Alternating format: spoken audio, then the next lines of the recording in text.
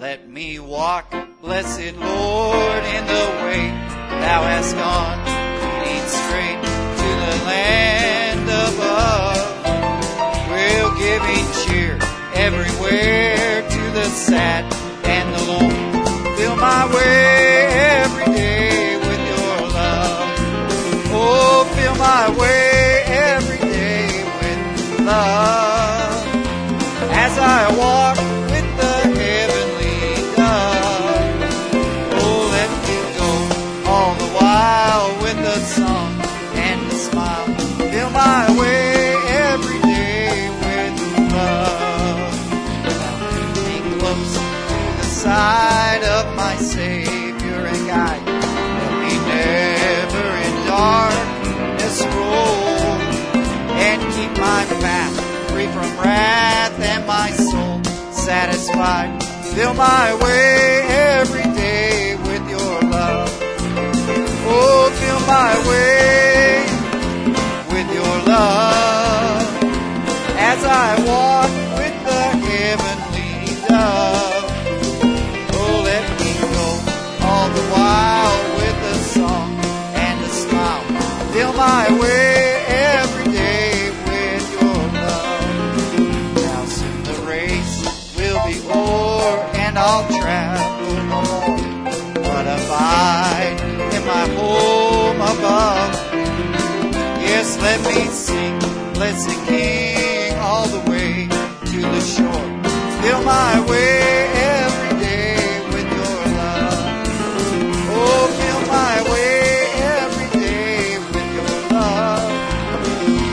As I walk with the heavenly dove, oh, let me go all the while with a song and a smile. Fill my way every day with your love. Let's sing that third verse again. Soon the race will be o'er, and I'll travel no more, but abide in my home above. And let me sing, blessed King, all the way to the shore. Fill my way every day with your love. Oh, fill my way with your love. As I walk with the heavenly dove, will let me go all the while with a song and a smile. Fill my way every day with your love. Oh, fill my way every day with your love. Yes, as I walk with the heavenly dove, let me go all the while with a song and a smile. Fill my way every day with your love. Amen. Amen. Let's, if I could have you to stand, we're going to ask our ushers to come at this time. We'll take up the morning offering and tithes.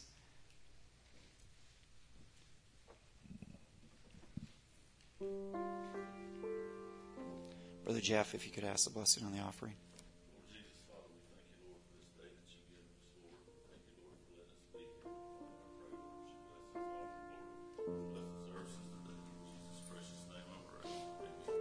Amen. Sister Becky, you were playing that song, In Christ Alone. Hope is found. In Christ alone, my hope is found. He is my light, my strength, my song. This cornerstone, this solid ground, firm through the fiercest drought and storms. What heights of love, what depths of peace, when fears are stilled, when striving cease. My comforter, my all in all, here in the love of Christ I stand. In Christ alone, who took on flesh, fullness of God this babe, this gift of love and righteousness, scorned by the ones he came to save, till on that cross, as Jesus died, the wrath of God was satisfied. For every sin on him was laid. Here in the depth of Christ I live. There in the ground his body lay, light of the world by darkness slain, then bursting forth, amen, in glorious day, up from the grave he rose again, and as he stands in victory, hallelujah, sin's curse has lost its grip on me, for I am his and he is mine, brought with the precious blood of Christ. No guilt in life, no fear in death, this is the power of Christ in me. From life's first cry to final death, Jesus commands my destiny. No power of hell, no scheme of man can ever pluck me from his hand, till he returns or calls me home. Here in the power of Christ I stand. I want to sing that verse one more time. I sometimes think that we don't really take it inside and think about it deep enough. Those first words of this verse here. No guilt in life, no fear in death. Amen. I am thankful for that blood, aren't you? That we can go. Doesn't mean that we don't make mistakes. Doesn't mean that we don't mess up. But there's somewhere where we can go that can take that guilt away. Amen. That can forgive us. And there is no fear for the future. Amen. No guilt in life. No fear in death. This is the power of Christ in me. From life's first cry to final breath, Jesus commands my destiny. No power of hell, no scheme of man can ever pluck me from his hand, till he returns or calls me home. Here in the power of Christ I stand. Let's sing this verse again. In Christ alone my hope is found.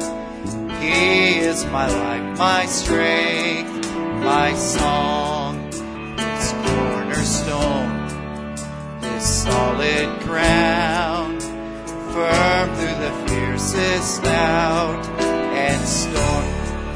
What heights of love, what depths of peace, hallelujah, can still prevail when striving cease.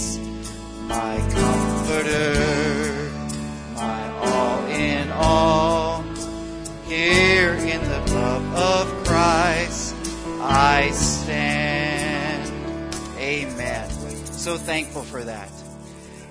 As Brother Barry gets ready to come, let's sing that song, We Need You, Lord. Isn't that your prayer? Amen. Every day we need Him. We can't get through another one of these trials, another one of these crazy things that are going in our world without Him. Amen. We need Him. I like the one verse that says, I need Him. Amen. Amen. We need you, Lord. We need you, Lord.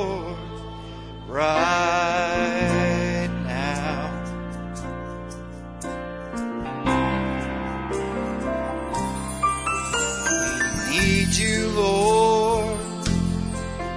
We need you, Lord, right now.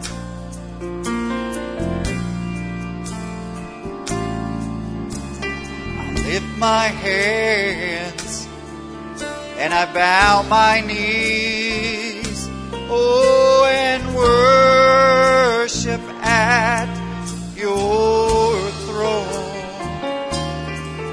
'Cause I need you, Lord. Yes, we need you, Lord, right now. Let's sing it. I need you, Lord. Oh, I need you, Lord. I need you, Lord, right now.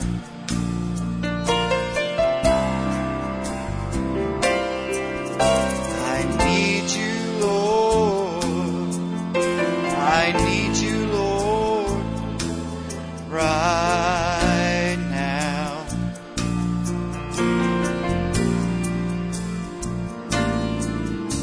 I lift my hands and I bow my knees, oh, and worship at your throne. I need you, Lord. Yes, I need you, Lord, right now. We need you, Lord, as Brother Barry comes.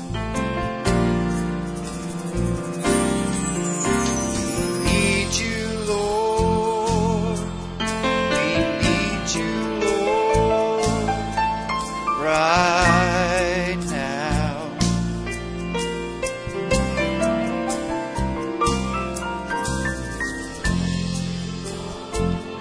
well, we need you, Lord, right now.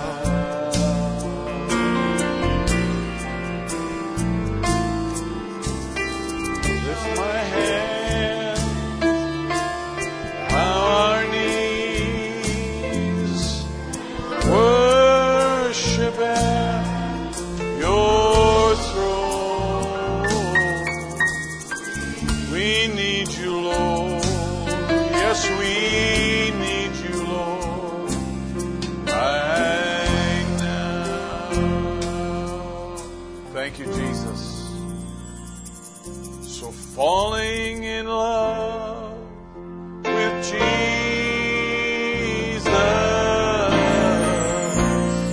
falling in love with Jesus, falling in love with Jesus, best thing I've ever done. In His arms,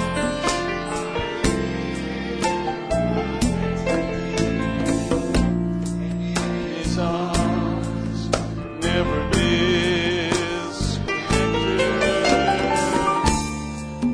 In His arms, feel connected. No place I'd ever. Sing it again now. Thank you, Jesus. Falling in love with my Jesus. Falling in love with Jesus. Falling in love with Jesus. Best thing I've ever done.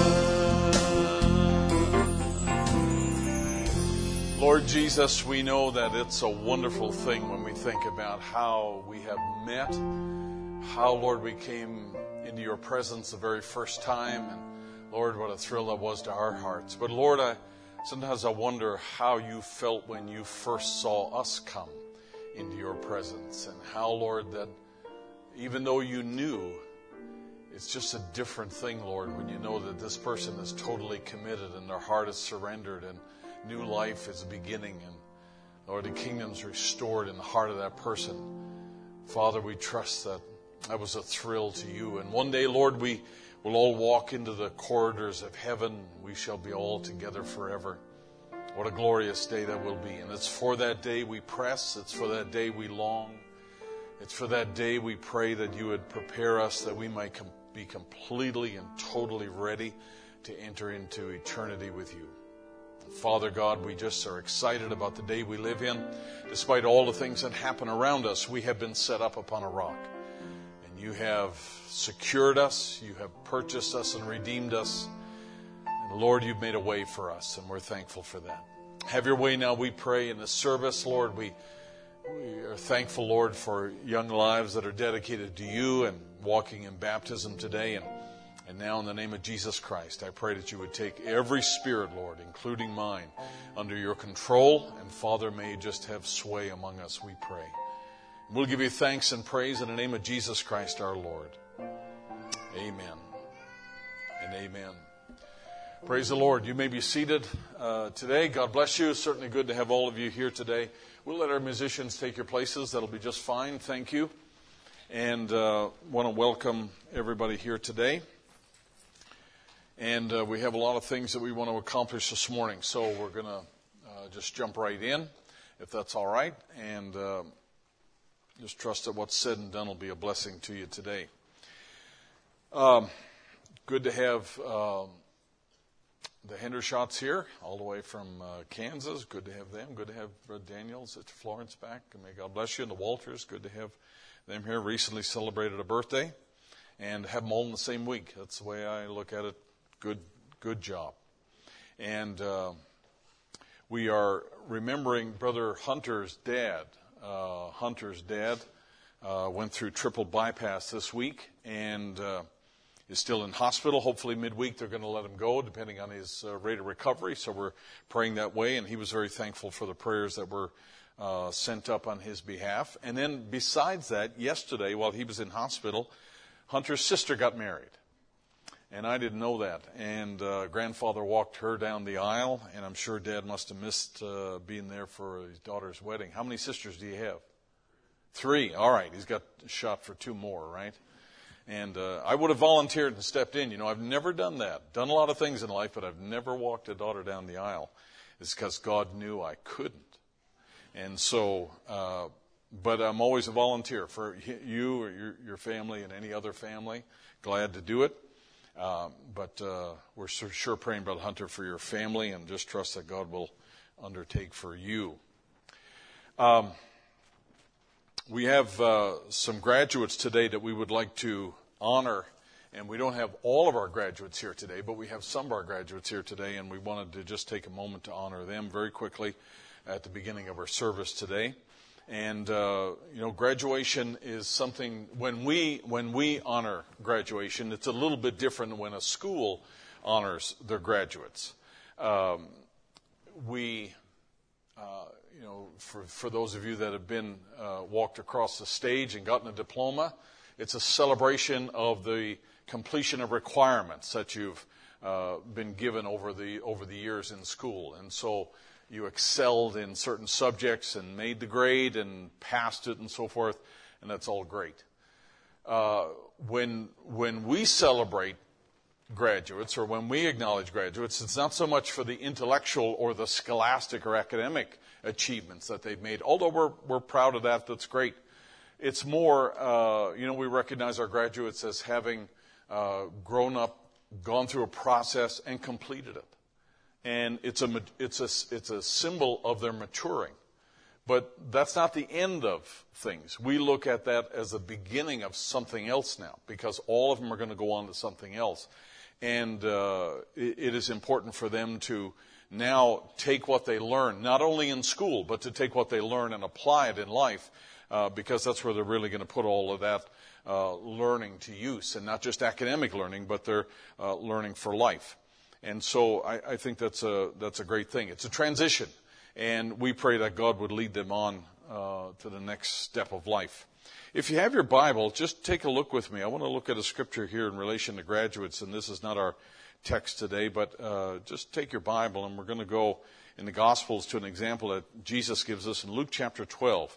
And we'll start in verse 16 there. Luke chapter 12 and verse 16.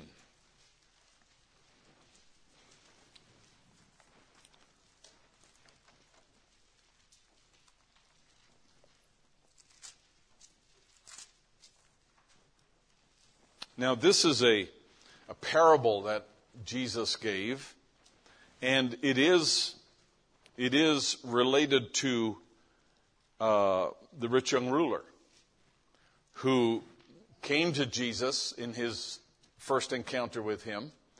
He came to the right person, asked the right question, got the right answer.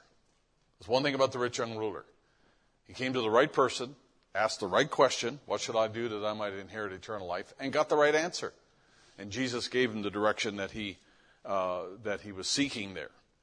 But he chose to turn away from that. He made a choice to secure himself in other things.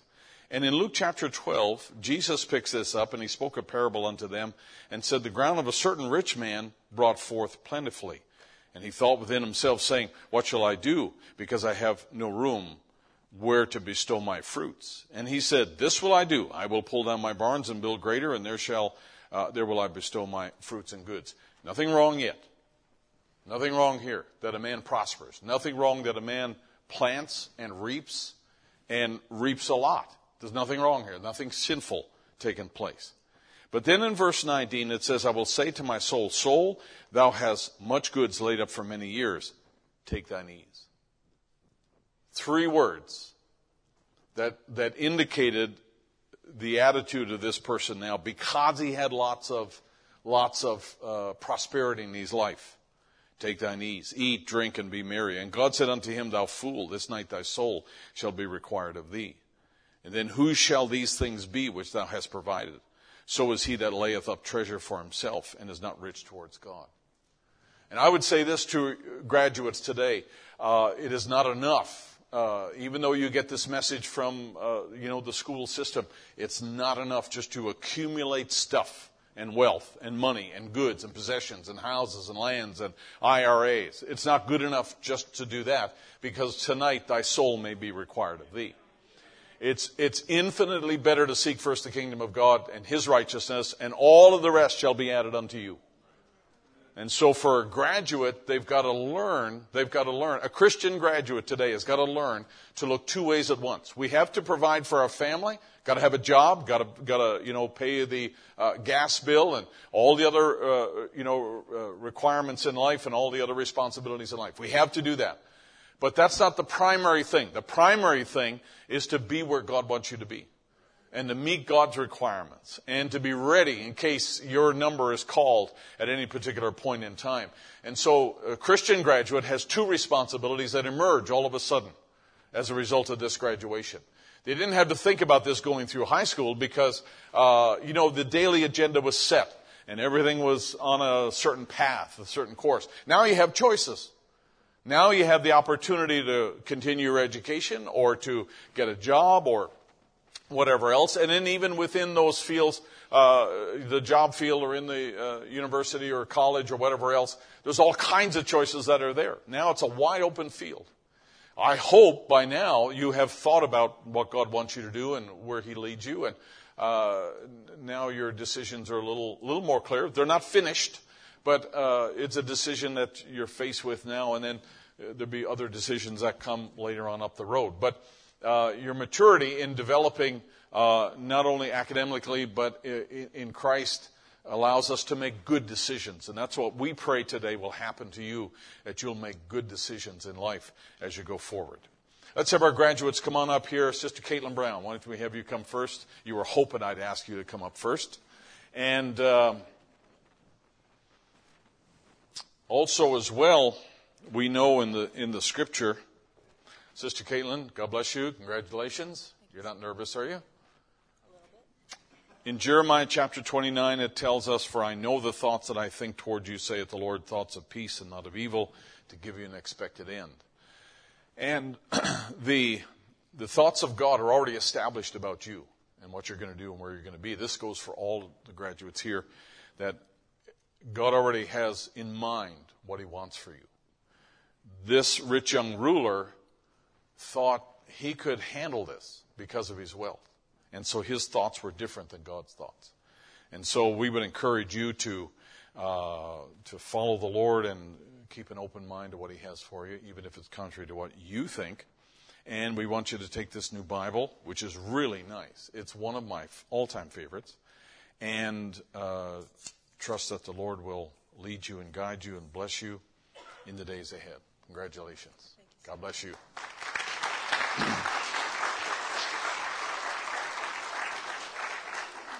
Sister Jackie Whitlock also graduated this year. Sister Jackie, God bless you. What are you going to do now that you've graduated? I'm going to go to New River Community College. To study? To be a nurse. That's no doubt. Sister Jackie's known that for a number of years, right? Number of years. Since you were a young lass. So I was about 2. 2? Wow. That's impressive. I mean, I was 2.5 before I knew, so that's pretty impressive. Well, we know that the nursing profession is important and it's needed. But Christian nurses and Christian medical folks are really needed. And so we trust that the Lord will bless you and guide you and prosper your way. And we trust you'll take that and enjoy it. God bless you, Sister Jackie.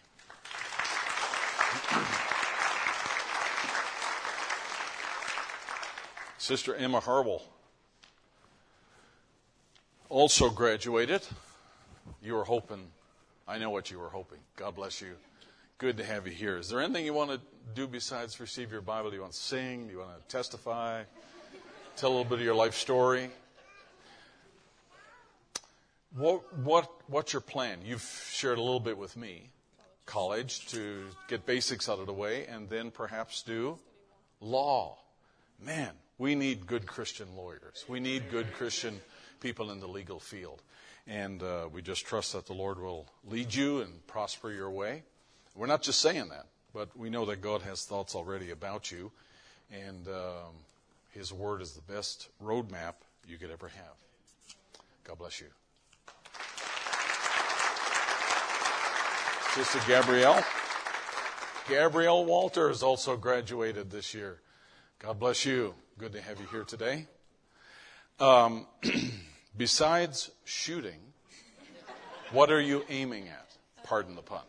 I'm going to University of South Carolina for Tourism tourism management. management, really? Wow. Do you like to travel? I do, yeah. Have you traveled outside the country? I lived in Spain for 2 years. That's right. Yeah. Near Malaga. Rota. Ah, Madrid. Madrid. Oh, okay. Central. We trust this will be a great road map for you and a light in dark times. And we don't know where your path will take you, but God has already got it figured out. So you just stay with him. And I believe he'll get you where you need to be. God bless you. Thank you. That's wonderful. We're excited for all of our graduates and what God has in store for them. And so may the Lord richly bless them. And also I think it's appropriate for us to give a shout out to parents who saw these kids through and helped to pick up all the pieces in their lives and encourage them to keep going and the focus on the things that God would have them to do now that they're graduated from school. And so may God bless not only them but their families as well. I wanted to say that we are really especially honored today to have Sister Chichi Soriano with us today. And Sister Chichi is here from the Philippines. She is the wife of Brother Roel, who we all know and enjoyed over the years in ministry. And she's with us for the next couple of months here in the U.S., although she's going to be visiting and traveling around and visiting friends and so forth. We've had her in our home for the last week or so, and she's been recovering from jet lag, but it's been really nice and just a blessing to have her around. And besides all of that, she's an excellent cook. And she made Asian spring rolls for you today at the dinner. And they are fantastic. I've never eaten one like that, and they are just fantastic. So you're certainly in for a treat today. And she got up this morning 4:00 and finished them off, so that she's still on Filipino time. So graduating off that, but she got up this morning real early and finished making that big batch for us, and we've got them all here. So we're just really excited, and thank you, Sister Chichi, in advance, because I know there'll be none left. None will go to waste. A couple of quick prayer requests. On Wednesday night, we mentioned Sister April Grant's sister Andrea had an X-ray taken, and the doctors found something that they're concerned about, and she's undergoing further testing. Sister April is up there this weekend with Sister Andrea and her mom, and she asked us to remember her in prayer, and I told her we surely would. We're also, I just want to keep before you that we need to remember Brother Burley. And Brother Burley has, being a diabetic, he has some issues with his teeth and facial bones that they need to do surgery on. They've not been able to do that surgery because his A1C level was too high. He's lost 40 pounds over the last little while, and the doctors have kept pushing out the surgery date until his numbers get to an adequate level, and it's just important for him, and so it's been a real difficult trial for Brother Burley. Not many people know. I've stayed in contact with him, and he's just been very thankful for the concern. So if you don't mind, just remember him in prayer. This week he's got to go to the doctor, I think, on Wednesday, and they're going to do a check, and if everything is okay, and they're hoping it's okay, he's going to be scheduled on Thursday for surgery. So I told him we would sure be remembering him, and certainly his family has been, like I say, has been a tough go for them over the last 2 or 3 months, because he was scheduled, I think, back in March for the surgery originally. So if you don't mind remembering Brother Burley, he's a friend of our assembly, and we certainly want to pray that the Lord gives him just a complete recovery and healing from all that he's going to go through. So let's stand to our feet this morning. Good to have the Pascals here. And they raised the flag when they drove in the parking lot today, and great to have them with us today. If you wouldn't mind, take your Bible and let's go to, I've got several places, but I'd like you to read in 1 Corinthians chapter 1 for me. 1 Corinthians chapter 1. Don't have a PowerPoint here today. We're going to do this the old-fashioned way with our Bibles. Good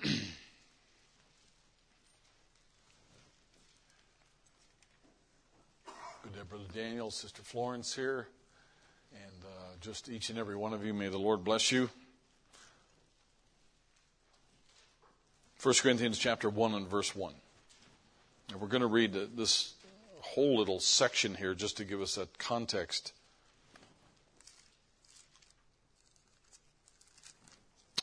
Paul, called to be an apostle of Jesus Christ through the will of God, and Sosthenes our brother, unto the church of God which is at Corinth, to them that are sanctified in Christ Jesus, called to be saints, with all that in every place call upon the name of Jesus Christ our Lord, both theirs and ours. Grace be unto you, and peace from God our Father and from the Lord Jesus Christ. I thank my God always on your behalf for the grace of God that is given you by Jesus Christ, that in everything ye are enriched by him, in all utterance and in all knowledge, even as the testimony of Christ was confirmed in you, so that ye come behind in no gift, waiting for the coming of our Lord Jesus Christ, who shall also confirm you unto the end, that ye may be blameless in the day of our Lord Jesus Christ. God is faithful. Say that with me. God is faithful, by whom you were called unto the fellowship of his Son, Jesus Christ our Lord. Heavenly Father, we pause, Lord, at this part of the service and asking in the name of Jesus Christ again that you would quicken the word to our hearts. Lord, we commit our time here into your hands, and it's not just for a gathering of your people, but Lord, we desire to be edified, to be strengthened, and Lord, to grow in grace and in knowledge today. Have your way among us, we pray, in Jesus' lovely name. Amen and amen. Shake somebody's hand near you, and you may be seated tonight, this afternoon. God bless you.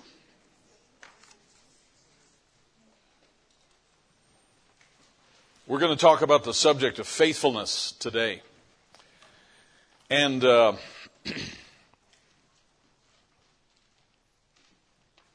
this is a little bit different, obviously, than the word faith, although the origin, the foundation of the word is the same. But faithfulness is something that God is very concerned about.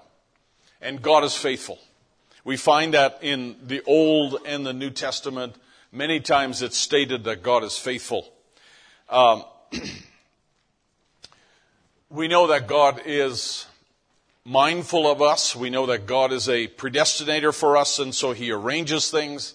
But whenever God makes promises, we know that they are going to come to pass because God is faithful. And not only is God faithful, but God is capable. He's well able to bring to pass whatever it is that He has promised.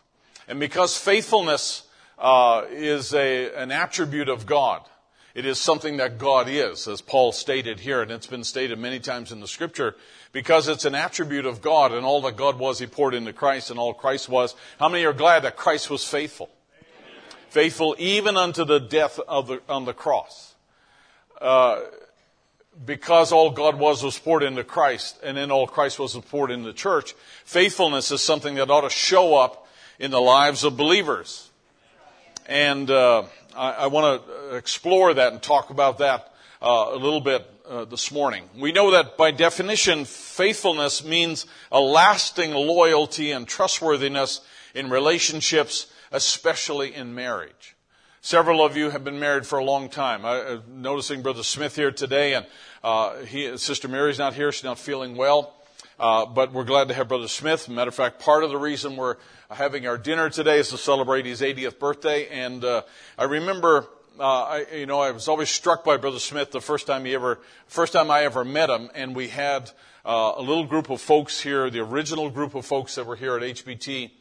And we had a little meeting, a little business meeting to talk about, what the church really wanted to see happen, what the people in the church really wanted to see happen. And we decided we'd put out chairs and this was after the morning service, and I wanted to have a little time to sit down and chat with the people, and we thought we'd put down little chairs and have everybody have a little conversation together, and we did. We put them all in the front lobby there of the church building. There was only a handful of people. Brother Smith, if you remember back in on that Sunday afternoon, and we began to talk about things, and I remember some of the comments that Brother Smith made. And since then, I appreciate people's faithfulness. I appreciated Brother Smith's faithfulness and just being a regular part of things, and someone who jumps in and was a part of things that took place here. Trustworthy it means a loyalty and a trustworthiness in relationships, especially in marriage. It's the fact or quality of being true to one's word or commitment. It means to stand consistently for the things that a person believes. It's the fact or quality of being dedicated in performing one's duty. Whenever we hire somebody, we want them to be trustworthy. We want them to be faithful in doing what their duties describe, working for a cause. And it's the quality of adhering to a standard or to an original. I like that part. It is the quality of being able to adhere to a standard or an original, something that is the way it was originally set up to be. And somebody is faithful. When we say that they're faithful, they're able to adhere to that. They're able to stick to that. This is the way that things are done, and we're going to continue that. And we want to hire people, say in business or in government, we want to hire people who will adhere to those principles. They'll hold to them. And they don't decide one day, well, you know what, I really don't like that. I'm going to change this or that. I'm going to rearrange things. I think I can make it a little bit better. And all of a sudden they've departed from the original standard that was raised. That's not the kind of people that I know that the founding fathers, they set things in a certain direction, set things in motion, and they want to have like Supreme Court justices that adhere to that. They stick to that as closely as possible. And they have to decide very difficult things, sometimes very technical things, to find out if this adheres to the Constitution in the very first place. We're obviously faced with a momentous change in our country over this week in the decision about abortion and overturning the legislation that caused Roe v. Wade in the very beginning. And the case is actually debated not on the personhood of a fetus, but it was actually debated on the legality of the Roe versus Wade law in the first place. So that's what they went to court to try to do, is to pick that apart. And unfortunately, 49 years have passed and 63 million abortions have been performed since that original decision was made. I checked it twice at two different sources, and roughly 63 million abortions have been performed over a law that had flaws in it. And so the Supreme Court justices today, this past week, and they've obviously been studying that for a while. We did get a sneak preview, which was quite unusual, but the Supreme Court justices looked at the legality of that law, and they looked at the decision that was made back in the 60s there about defending the right to have an abortion and an end of life, and made that decision. Obviously, there are great consequences to that, and so they're trying to come back to a situation that is a little more stable. Don't want to get into that. We'll talk about that a little bit more because Brother Branham had some interesting things, very graphic and interesting things to say about that subject of abortion. As a matter of fact, I thought I would even write something so that wouldn't need to say all of the things over the pulpit that he commented about that. So be watching for that. But this idea of faithfulness is something that we can count on with God. If God said a certain thing and God established a certain thing, and God made His word known, He's made patterns known. He talked about forgiveness and the way that we should forgive. We need to adhere to that. And it isn't our part to take that and say, well, I'm going to modify this whole subject of forgiveness because I agree with what Jesus said, but in this case, it's a little bit different. Well, we're not adhering once we divert from the original cause, right? And so we've got to be careful that we adhere to the things that are given to us or handed to us. In the message, Thy House, and this is where I came to be thinking about this and looking at the scripture here. And this coming from Brother Branham here, and we know that Brother Branham said some amazing things and interesting things here. In the message, Thy House, in 1961, he said, not only that, he said he was describing how Paul and Silas were in the prison, and he said all of a sudden they were praying and they were rejoicing in the circumstance they were in. Rocks began to fall and the prison began to fall apart and everything shook. And he said even their shackles fell off. He said there was such a disruption there. He said, see, that's our God when we hold faithful. He said, that's our God when we hold faithful. And he said, we must stay faithful. We may not be in that kind of a shape. I hope we don't get to that. But we can be faithful in what we have to go through with. He said, maybe it's a persecution and maybe somebody will laugh at you and maybe they'll say, well, you're an old-time holy roller or whatever. But he said, let's be faithful just the same because God respects our faithfulness just the same as He respected their faithfulness in what they had to go through. Let me say it again. He said, let's be faithful just the same because God respects our faithfulness just the same as He respected their faithfulness to what they had to go through. And I think it's a wonderful thing that, if we know that God was faithful in standing with them because they stood for Him, that's what He promised. He said, if you stand for me, I'll stand for you. And He says, now, here's the admonition for our time. He said, let's us be faithful because God respects our faithfulness just the same as He would respect theirs. So we do the same things, we can expect the same response that would come from God as what came from Him in another time. and they're following the same circumstances, but in a later time. The time doesn't matter. It's faithfulness to the principles or adhering to the principles. That's what really matters. How many can say amen? Now, let me just stand back just for a moment here, and I mentioned a little bit to you before, and we have today we're going to be doing a baptism at the end of service. Pierce Jackson is going to be baptized in the name of the Lord Jesus Christ, and we are just excited for that. Always excited when somebody comes to the kingdom and God deals with a heart sovereignly. I think that's an exciting thing, and as I've often mentioned before, I think it's a great thing that we get excited, but I believe in heaven also that's a great thing when God sees one of his own coming home. And we know that, in our experience in going through the Christian life, we know that there's a season where we come out of where we were, come out of the bondage that we were born into, not by our own choice, but coming out from our sinfulness, because every one of us are born in sin, shaped in iniquity, and come to this world speaking lies. How many would agree? Sometimes, I've watched this in the faces of some of our young people who've been raised in this church, and they've known only this church. They've known only this life. They've only eaten dinners here, church dinners here. And, they've been around this all their life. They've been surrounded by this for so many years.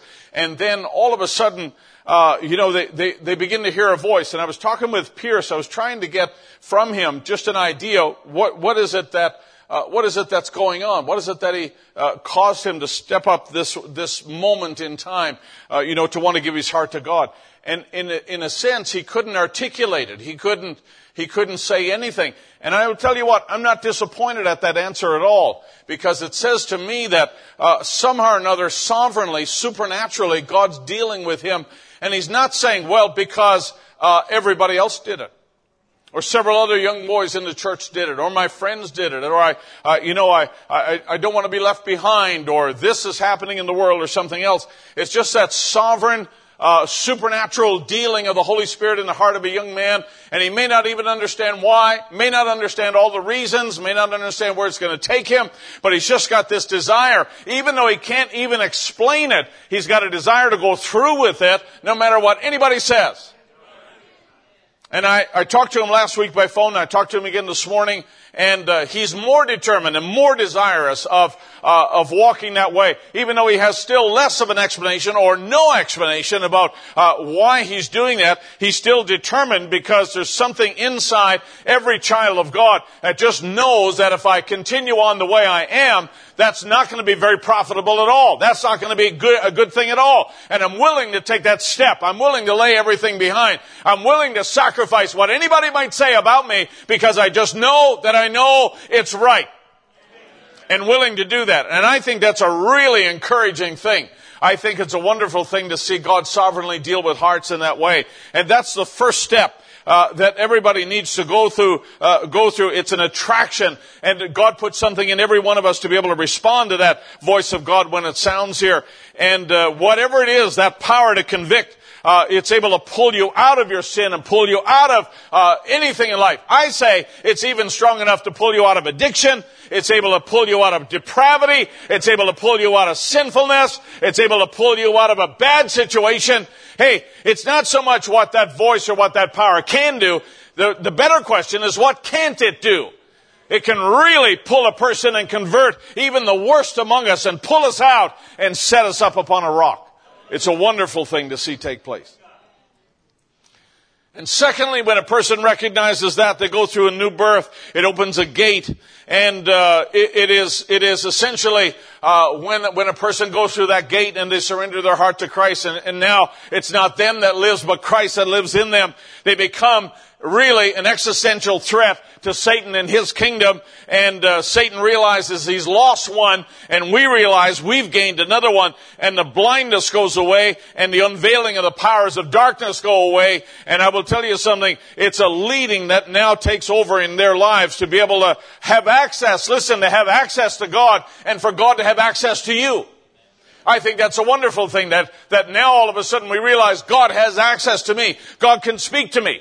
And God can tell me things, and God can show me things. But then also to realize that I have access to God, and I can go to God and petition Him and ask Him things, and I can cast all my cares upon Him because God knows what's going on in my life, and God has answers, and God is all powerful. How many have experienced that? Just to know that we have access to God, and God has access to us. You should be very thankful that God has access to you in a very personal way, and that God can stop you or convict you and slow you down in whatever way He needs to. And the third step, or the third phase of this, really is the process of separation. I was telling Pierce, as I've told many others, that that seed that lives within a person, it knows what to do. It knows what to become. It knows what characteristics to display. Just like if you plant corn in the ground, it knows how to be a corn. It knows how to display corn stuff. That's not corny. That's just the real thing. That's just the way that God deals with seeds. They're in a sense, they're programmed. They are destined to be what God placed within that seed. And all it needs is an environment and the water and the sunshine, the elements there that cause it to express what it really was. Hey, listen, every one of us have read our Bible as far as John 4, and you know that the woman at the well, she was a person who lived a life and was a seed of God, but did nothing in her life before meeting Jesus that was commendable at all. She had been married 4 or 5 times, and the person she's living with now is not her husband, and she's living in a certain condition in life and living every day with the word shame in front of her eyes. Right? The woman at the well. And she's not even allowed, naturally, she's not even allowed to associate with the women who are in the town there and, just kind of living that life of exile or isolation, if you want, and would have to feel, maybe there's something really wrong with me if I can't make a marriage work. Maybe there's really something, really bad or especially bad about me if I can't make that work. But yet we know she was a seed of God. Isn't that right? We know she was a child of God. And it took meeting Christ, and then it took expression by that seed for her to really display the attributes of Christ, but only after meeting Christ. So when you look at, we could take time, lots of time on this and, think about it, but Lot, when we think about Abraham and Lot and the differences in those two men. They're related. They're in the same family, right? They're in the same family tree. They're related. But when we come down to the end of the road, Lot's view of things changes quite a bit as opposed to Abraham's.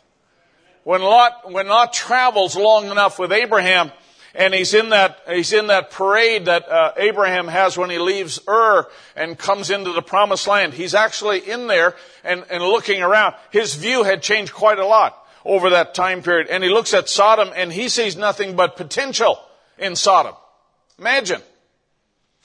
He sees nothing but potential, and he says, I'll take the well-watered plains and I'll go down there. And we know that didn't go so well, because at the end of his life, how that, destruction found his household, and his offspring came even by ways we are reluctant to describe in the pulpit. Are you following me? Lot had children in a way that we're not always proud or don't want to easily say that from the pulpit. But, he had daughters, and how that, he brought forth children after the destruction of Sodom there. But you look at two men that are going in the same direction. They arrive in the same place. And yet Abraham's life is altogether different, because God says in Genesis chapter 18 that I know Abraham. He's my servant. I can reveal things to him. And he's going to order his house in a certain way. And that way will be quite different than most other people. But I can trust Abraham. I can impart things to Abraham, because he is Abraham. And God has dealt with him in quite a different way. I'll tell you what, saints of God, tonight. It's not somehow that God has given you a book and you've learned everything. It's the expression of that seed of God that really is the thing that God's looking for. He's not looking to see whether you've made it to every camp in America in 1 year. He's not looking to see whether you have attended every service. He's not looking at whether you've gotten everything legally correct. That's not what he's looking for. He's looking for the expression of his own life through your life one that is redeemed by the blood of Christ and expresses itself as an indication that God is alive. He's not dead, but He's alive. And He can take something that's so corrupt and so lost and so messed up and bring it to a place where it expresses the love and the ordinances of Christ. I think it's a wonderful thing. And we are shown that in the Scripture, and now it's our time to express that. And I think that's a wonderful thing. Now, all of a sudden, the inner man, the outer man, they're two different things, right? To a convert, new convert, and they begin to grow in Christ, the inner man, the outer man are two different things. How many believe that? There's an outer part. I heard a story recently of a guy who was supposed to be some sort of a missionary, and he was over in Africa visiting, and he was a bodybuilder. And it's kind of a paradox. I guess it's like Christian rap music. And he had been a bodybuilder. So he was over in Africa, and he went to this off-the-road kind of a place. And he said, well, to impress the local people, first of all, get their attention, I thought I would do some flexing and show his muscles. And well, the whole village gathered in, right? I mean, they'd never seen anything quite like this. And so they all sat around, they looked at him, and it was impressive, a very muscular guy and a great physique and everything else. And so when he was all done, and he was hoping for an opportunity to preach the gospel, I'm not sure how they connected that, but nonetheless, he was hoping for making some inroads with the people there to impress them, and get their attention. And the chief kind of said, well, he said, that's pretty amazing. He said, I never knew a human being had so many muscles. But he said, what do you do with it? The guy said, what do you mean? He said, what do you do with all those muscles? What are they for? And the guy said, nothing. He said, they're just a show. And the chief just shook his head and got up and left. He said, what a waste. What a waste. What a waste that we'd have such a great outer and nothing inner to show. No purpose for this. It's like dying with the most stuff. You're still dead. Right? I mean, what a waste. What a waste to have spent our energy and our resources on things that are not going anywhere, or really not going to accomplish very much at all. It's like, it's to me, and I've been listening lately, and the whole idea of God establishing a vision, God establishing a destiny for His people. He describes it very clearly. He describes the vision very clearly. And as long as we walk in accordance with the vision that God lays out, hey, things are going to work out okay. Do you believe that? God's going to get you closer to the kingdom with every step. And like, for instance, when Moses saw the golden calf, he knew that this was absolutely contrary to the vision that God had established. And the best thing he could do was destroy it, because it had no connection with the vision or the direction that God was taking His people. And so therefore, the inner man, the outer man, they become two divergent things now. Because the outer man, we really don't care for it as much as we used to. We obviously feed it. It helps get us around. I'm grateful for my inner man to get me, my feet are long enough to reach the pedals. I think that's great. But as far as the body itself, we know it's going to disintegrate one day and go back to ashes and chemicals if we live long enough here on the earth. And it doesn't have any born again qualities to it, right? It's not born again. And it doesn't have any eternality about it. We know that it's similar to what God had in mind for me about 40 years ago or so, but it has those similar qualities, but it doesn't have any eternal value in itself, this body right here. So therefore, we're not going to be focused too much on the things that happen outwardly. We're much more concerned about the things that happen inwardly and what God wants to develop inside here. And inside here, there's a separation that goes on. Inside here, there's a separation that takes place within, in our hearts and in our souls, so that we're not as influenced by the things we see and the things that are natural and the things that are obvious out here. God does not want you to be influenced by those things. He wants you to be influenced rather by the Word of God and allow that to shape your path and shape your decisions and your choices. And that involves obviously separating. And you remember a couple of weeks ago I used the illustration of God, how He washed.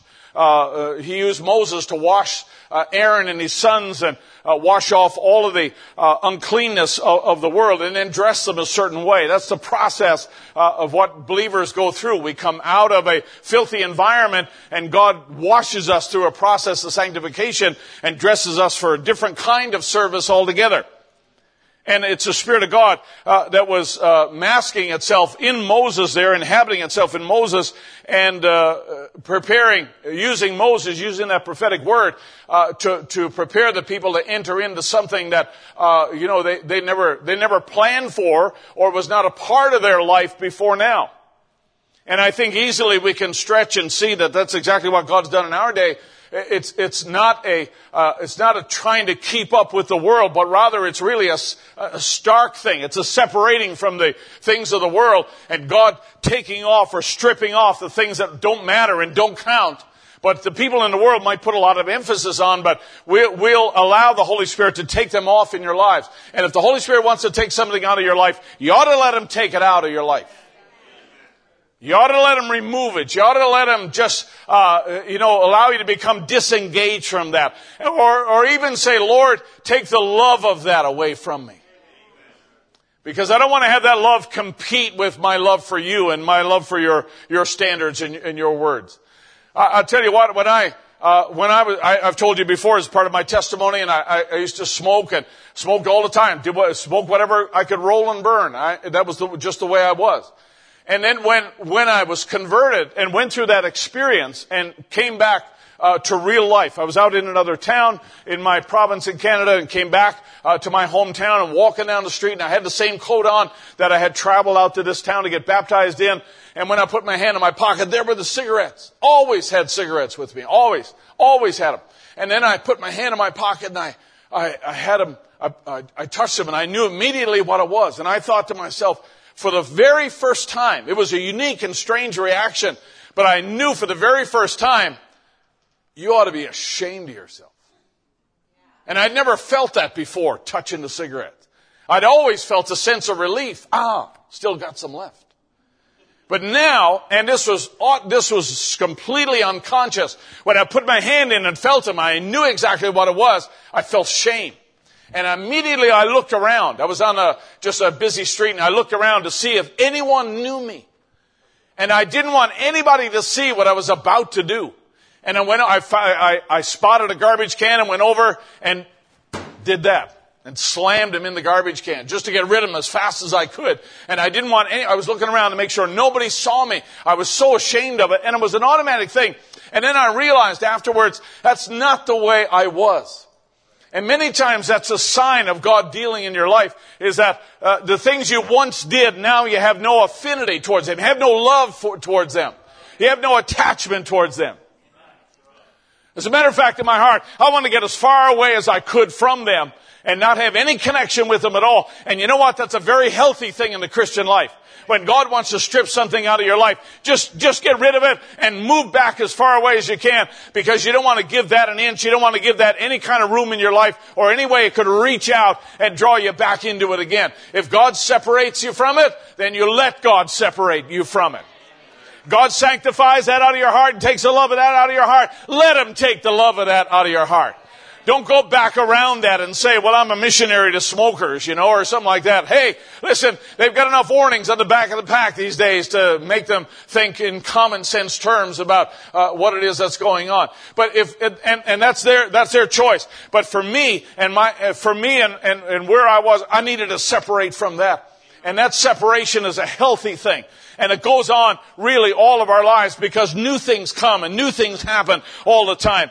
And then, when you have victory over something like that, it's God's vindication in your life that you're making the right choices and that you're doing the right things and you're making the right steps. Amen. How many are glad for God's vindication in your life? Amen. Vindication is always about God helping you figure out that what you're hearing is from God.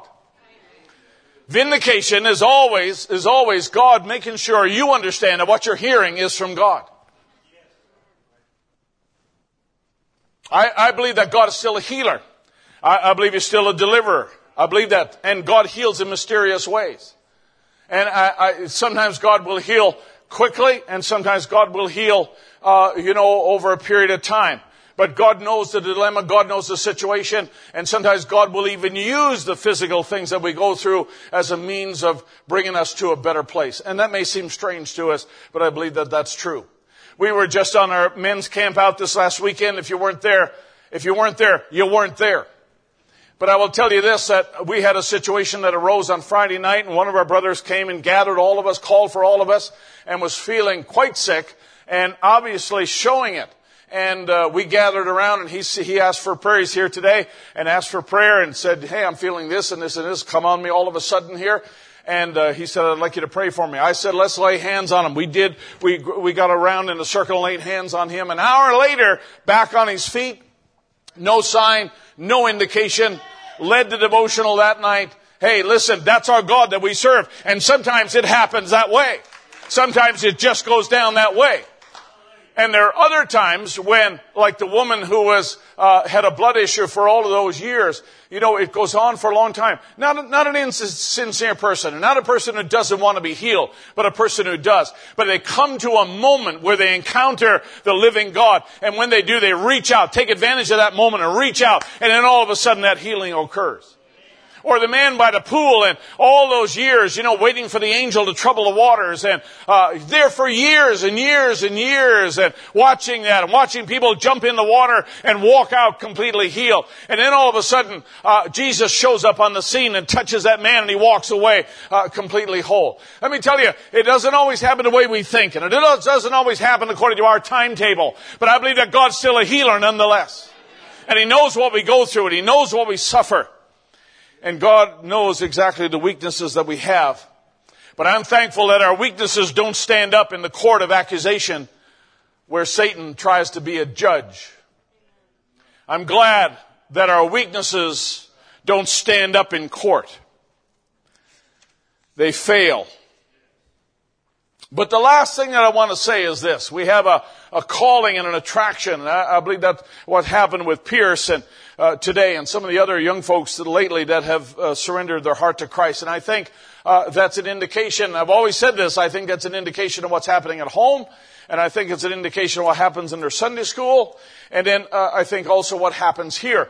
And I'm excited about that because I think that's the way church should be. Church should be a place where the whole family is ministered to.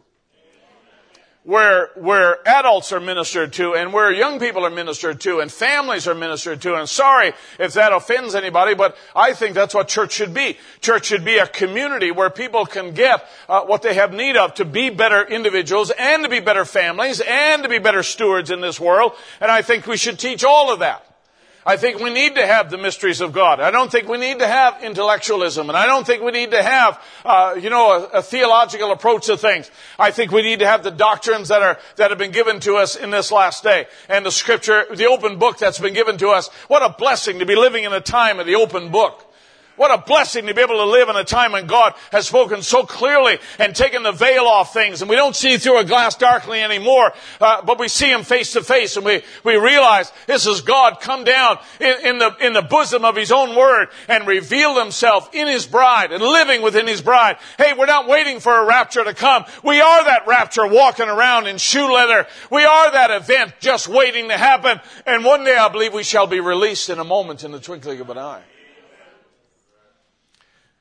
And I believe that in the time that we're living in and the circumstances that we face here, I believe that God has instilled in us a faithfulness towards the principles and the standards that God has decreed for our time. And I will tell you this just on a personal note here, that if nothing else, the thing that I want to be remembered for is being faithful to Him and His Word. If nothing else, even if everybody else turned against me, I want to be found faithful. Take your Bible for a minute. 1 Corinthians chapter 4. Sorry here, I'm departing from notes here, but just for a few moments here. I want you to notice this is a verse that's always corrected my thinking, especially when I really needed it. 1 Corinthians chapter 4. Paul says, let a man so account of us as of the ministers of Christ and stewards of the mysteries of God. Now remember, a steward doesn't own what he possesses. He's just given it to handle it and to use it until the master takes it back. So a steward is in possession of something, just like Joseph was a steward in Egypt. All of Egypt was not his, and all of the grain was not his. It belonged to Pharaoh, but it was put in his hand to use as the master decided. And he had to be the right kind. He had to make the right decisions and right choices over what was placed in his hand. And Paul is saying this, that the mysteries of God, the truth of God's word, and the great exodus that we're living in, this is the second exodus here, the great exodus that we're living in has certain things within it and about it that God has said. And he said, I want to be faithful to that. I want to be faithful to these mysteries and to preach them in such a way that they are conveyed to the right people at the right time. Because that's very important. And then he says in verse 2, moreover, it is required in students. And that Greek word there, required, is the word demanded. He said it is demanded in stewards. There's not a choice here. We don't get the vote on this. It is demanded in stewards that a man be found faithful. It is demanded of stewards. And I consider myself to be a steward here in the same light. That my greatest thing that I'm responsible for is not the size of my church or the amount of mission work that's done or the size of the acreage that we have here. That's not required. What is demanded of me is faithfulness to God's word and the principles that God has told us to adhere to all the days of the ministry that I have on this earth. Can you agree? Now, in I don't mean to say a smaller sense, but maybe in a less ministerial sense, if that's a word, you are responsible as well to be faithful to apply those standards and those mysteries as well, and those things that you know are true, the revelation that God gives to you, you are responsible as well as a steward, because everything you know, everything God's revealed to you is not yours. God revealed it to you. Right? It's God's word. How many believe this is God's word? This is God's message. This is God's program. This is God's exodus. This is God's time. And so therefore, we are here by God's grace. And so, we want to be faithful in everything that God has required. I will tell you this, it'll do you no good to come to the right church and hear the right things from the right person and go home and do nothing about it. I find it interesting that, sometimes a pastor will, broach on certain subjects and wade into something. And if he's a smart pastor, he'll just do it gently, and just kind of get in there. And because he's not an evangelist. I'm not an evangelist. We all have different approaches, right? We all have different ways of ministering. And pastors is the only one that has to be kind of a little bit of everything. They had to be a little bit evangelistic, although I'll admit I'm not always good at that. They had to be teachers, and that's good, but you can't be a teacher all the time because you'll dry up the church. And they have to be apostolic. In other words, they had to be interested in more than just the four walls here and, reaching out and all of that. And, the prophetic and really catching the mind of Christ for a church. We had to be all of that. Pastors had to be a little bit of that. But an evangelist, really, they're just called to be an evangelist. And if you're an evangelist, show the proof of thy ministry and just go and blast away. They'll come into a place and they don't know what's going on. They don't know who's who. They think everybody's a believer. They think everybody's fine. They think every marriage is sound. Everybody's happy. Nobody's wearing a tattoo. And, this is great. Nobody's drinking soda in the church. So they think it's all fine. So they just have at it. And they talk oftentimes about the stuff they saw in the last church they were at.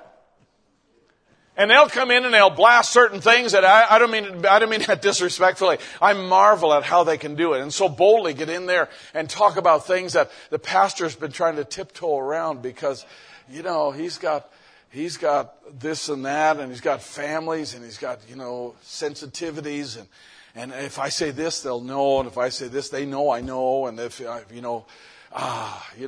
Brother Branham even warned us as ministers. He said, you can go and hang around with the people too much and have dinner in their house all the time, and you know what's going on. When the kids lift up the pitcher over the mantelpiece, there's something underneath. And, you can find out, I better not say anything about that because, they're my friends or they're big tithe payers or something else. Now, I'm just describing the way he described it, all right? And, pastors, they sometimes will nudge away, chip away, they'll gum something to death, they'll just kind of work on a little while. And evangelists will come in and say, all right, now you folks that missed church because of baseball, I want you to put your hand up. Whoa. Did he just say that? But that's who evangelists are. And then, the teacher can come in and take something that we may have been probing at and wondering at, and teaching and talking about how great it is and it's part of God's Word and look at all the quotes that are there. And a teacher just comes and says, all right, let's take this subject, and he just places it all, lays it all out in order, and boom, there you go. You got a complete picture. And by the end of service, you're just shaking your head and wondering, how did he just do that? It took me 2 years. And then the people will come and say, they'll say to the teacher, I've never heard of that before. That's just amazing. Now, I've been preaching on that for 2 years.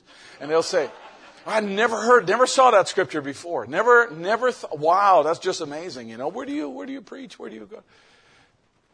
It's happened lots of times. That's just who teachers are. Prophets are a different category altogether, right?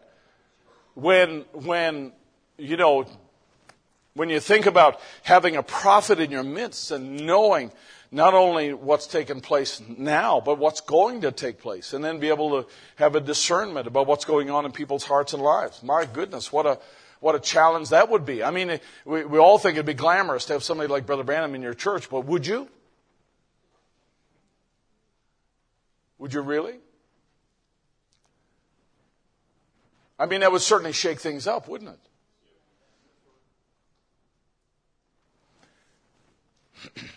But we're all gifted in a certain way. Ministers are gifted in a certain way. Now watch what Paul says. But with me, verse 3, it's required in the stewards that they be found faithful. You can only minister within the context that God has given you, with the gifts and talents God's given you.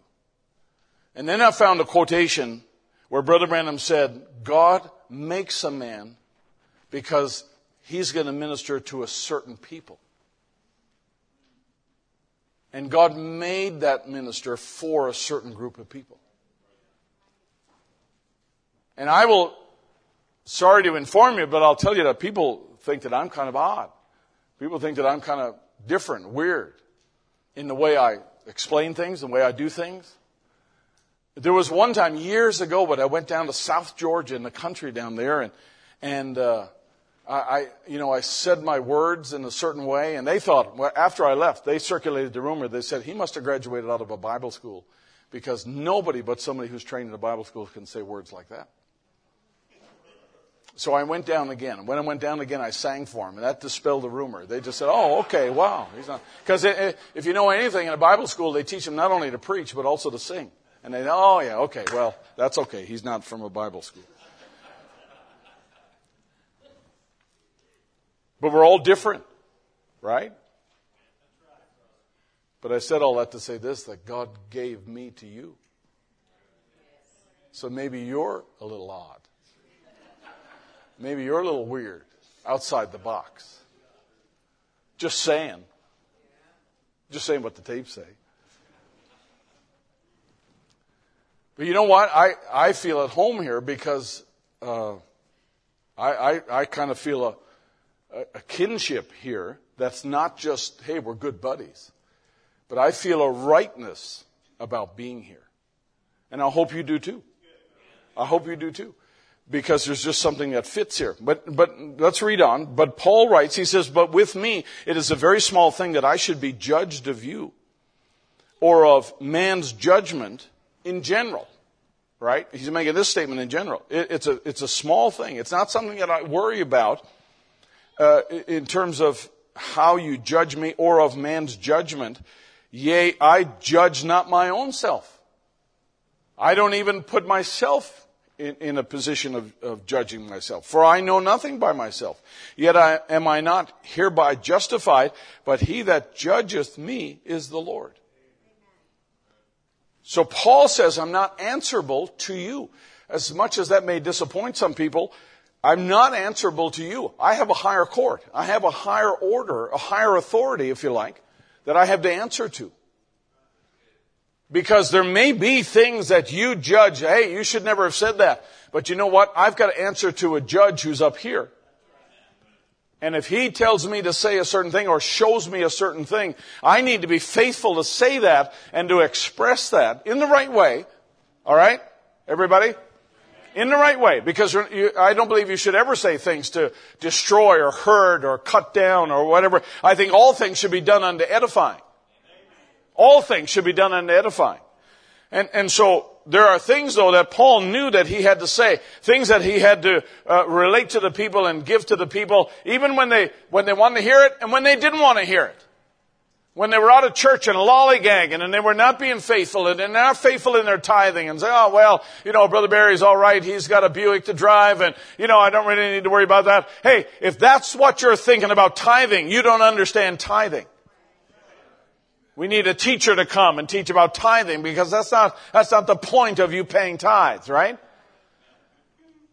And so Paul says, I know nothing, but he says, he that judges me is the Lord. That word judge there, it means to determine the excellence of something. Determine the excellence or the defect of any person or thing by investigation. And so I'll tell you something. You may hear certain things and sometimes you might go to a meeting or you might go to visit another church or you might be visiting here today and you hear certain things and, you might make a judgment about that. But I will tell you what, I believe that only the Holy Spirit can really determine the excellent or the defect of a thing because He knows the thoughts and intentions of the heart. I can hear your words and I can hear what you say, but only God knows the intentions of the heart.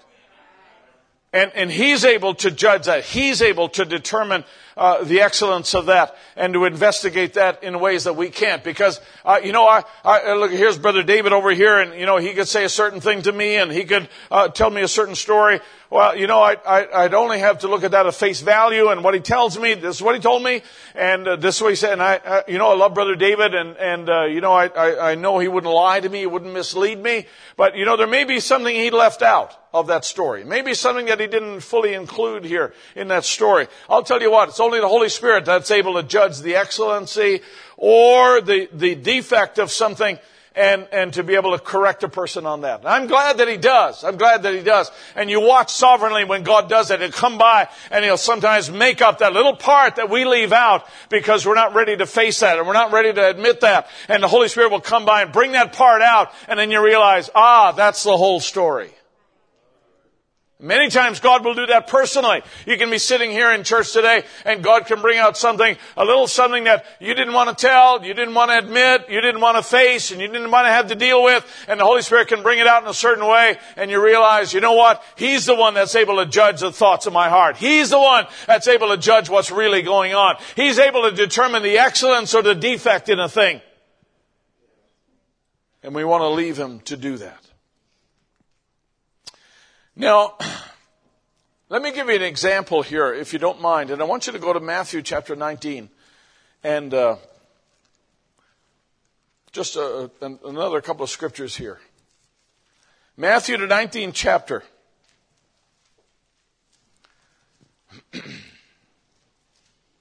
And this is very familiar. We've already referred to it, alluded to it here at the beginning. In Matthew chapter 19, and we'll begin at verse 17. Well, let's begin at 16. And behold, one came and said unto him, Good master, what good thing shall I do that I may have eternal life? This is a rich young ruler. And he said, Why callest thou me good? There is none good but one, that's God. But if thou wilt enter into life, keep the commandments. And he said, Which? Show me which ones. He said, Thou shalt do no murder, adultery, stealing, false witness, honor thy father and thy mother, and so forth. Young man said, verse 20, All these things have I kept from my youth. But where do I fall short? That's what he wanted to know. I need to know the whole story. I need to know the whole thing.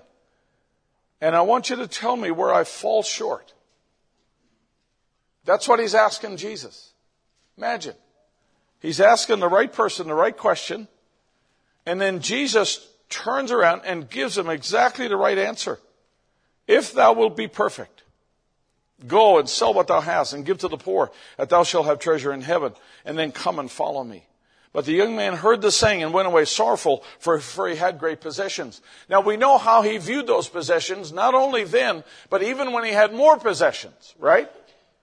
As he accumulated more, the trust in those possessions grew. Because as he got more stuff and got bigger barns and, expanded his business there, the feeling came of, oh, soul, take thine ease. You know what? Nothing's going to happen bad enough that I don't have the resources to meet. Nothing's going to happen to me that's powerful enough that's going to destroy or deplete the resources that I have stored up. I've got this covered. And Jesus is looking at that, not in the end stage, but he's looking at it in the beginning stage here. That's the work of the Holy Spirit, folks. You understand what I just said? He's looking at this when this young man is in a position of deciding. He's looking at this when this young man is thinking about, I want to be right, and I want to make sure that I don't fall short on anything. And Jesus tells him, gives him the word there that he needs to hear. And this becomes a bigger problem later on because he didn't take the right word of correction back there. But the Holy Spirit knows he's able to determine the excellence of something or the defect in something. And even though Jesus loved the young man, even though he had a feeling for the young man, he could look at him and he could say, oh, you know what? There's a little defect here, if you don't mind. Let me just point it out. Let me just show it to you here. And he illustrates that to him and just leaves it with him. He doesn't say, now look, buddy, you got a choice. And by the end of the day, I want to hear it. He doesn't say that. He just says, this is what I see. And he tells it to him here. And obviously this young man goes off and he becomes enamored with all the finances that he has. But he comes trustful in all of those finances that he has. And that defect that was only a little thing, it became a great big problem later on. Because if you follow that story through, when that man dies, and they all had the funeral, the mayor, everybody comes, half page in the New York Times, right? All the good, because they need that much space because of all the good things he did, the benevolence that he was, that characterized him, and all the money he gave away and everything else. And then we find as you go down the road, he's the one that got over on the other side. And Lazarus, he looked up from hell and saw Lazarus resting in the bosom of Abraham. And he said, hey, can you ask that guy to dip his finger in water and send him over here? And if you don't mind, send somebody back to give him this one message. That when the Holy Spirit finds a defect in your life, you act on it. Do you understand what I'm saying? And Jesus said, in the parable, he says, hey, they've had the law, they've had the prophets, they had men like John the Baptist stand in front of them. I was there. All the other messengers were there over all the ages, and they didn't listen to him in their lifetime. What would another messenger do? You know, one of the greatest things, one of the absolute greatest things that can happen in your life is that you could wander in here and the Holy Spirit could point out a defect in your life, even if I'm not your pastor. Because you know what? I'll tell you something really true. If I know you got a defect, I can't say Jeff, he doesn't have any, or David. Just say Hunter over here. If Hunter has a defect, I'm not going to say it from the pulpit for sure. Because I love Brother Hunter too much. You know, I just feel for him too much. I wouldn't want to say anything, embarrass him, or, say something. Hunter, hey, you should be at church more often, or something. Whatever else. That's not what a real pastor, that's not what a real shepherd does. We never will increase faith in people by telling them they don't have faith. We'll never make people more sound by telling them, embarrassing them into the fact that they're not sound. You want to give them something that makes them sound. That really is the best approach. I would not do that to point out a flaw. But I will tell you this, the Holy Spirit knows how to do that real good. He knows how to do that real good because he can bring a pastor or minister down a certain road, or maybe we bring in somebody here, and some of the brothers that have come here to minister, maybe when I'm not here or when I am just a guest, and come and know nothing about your situation, know nothing about your marriage, and know nothing about what the level of strife is in your household, and they come and talk about that, and talk about jealousies, and talk about differences there, and just lay it out. I was listening to the weekends. Brother Josh Bennett had the meetings this weekend. I listened to all the services there, and I was just amazed at some of the things that some of those brothers dropped in there. And I was listening from an objective, perspective, just as a neutral party. I was just amazed at some of the examples that they gave are very real examples that happen in people's lives and in people's churches. I was just absolutely amazed at how accurate those things can be.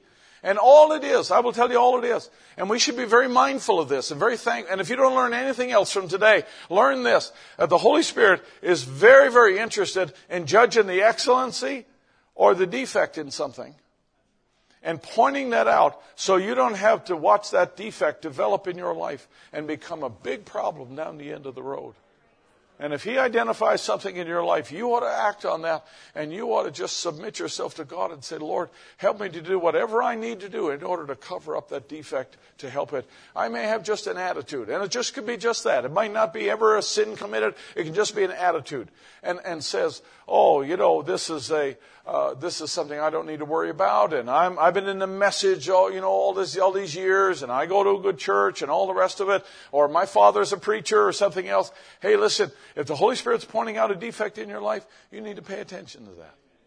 That's exactly what he did with the rich young ruler. And the rich young ruler at this particular point is willing to hear. He's willing to listen and say, where else do I fall short? What else do I need to do?